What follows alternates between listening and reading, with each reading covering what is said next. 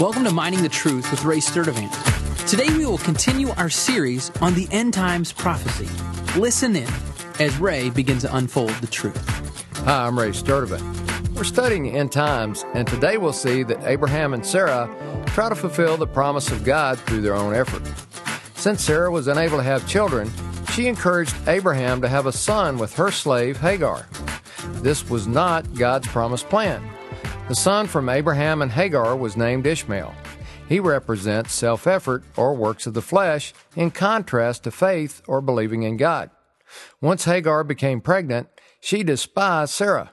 The enmity prophesied in Genesis 3:14 between the seed of promise and the seed of flesh becomes a reality.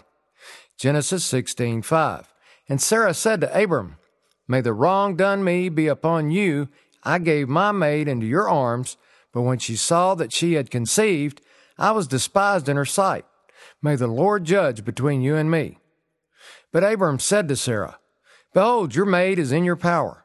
Do to her what's good in your sight." So Sarah treated her harshly, and she fled from her presence.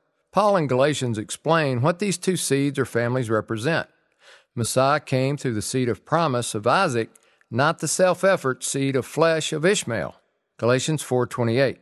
And you, brethren, like Isaac, are children of promise. But as at that time he who was born according to the flesh persecuted him who was born according to the Spirit, so it is also now.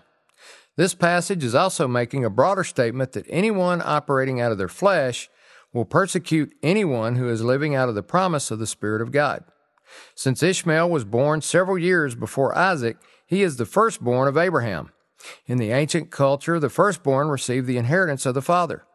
Culturally, everything God had promised to Abraham was due Ishmael.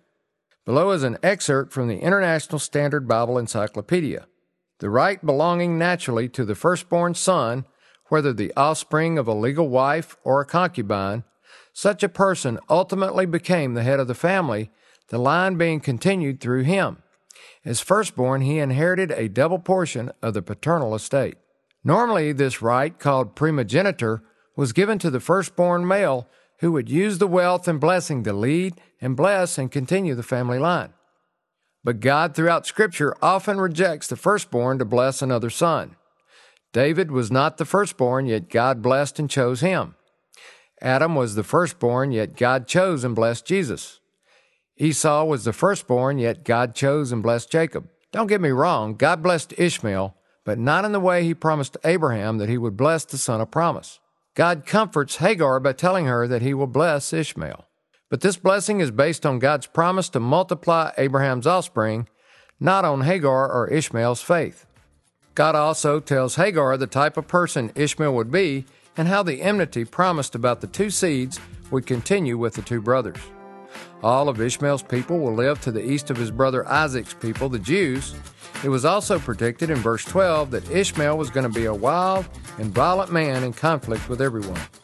Genesis 16:11.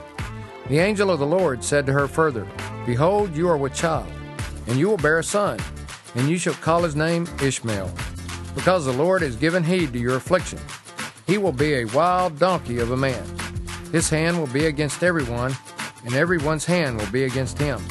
And he will live to the east of all of his brothers." I'm Ray Sturdivant, Mining the Truth. If you got any questions or comments, don't hesitate to email Ray at ray@miningthetruth.com.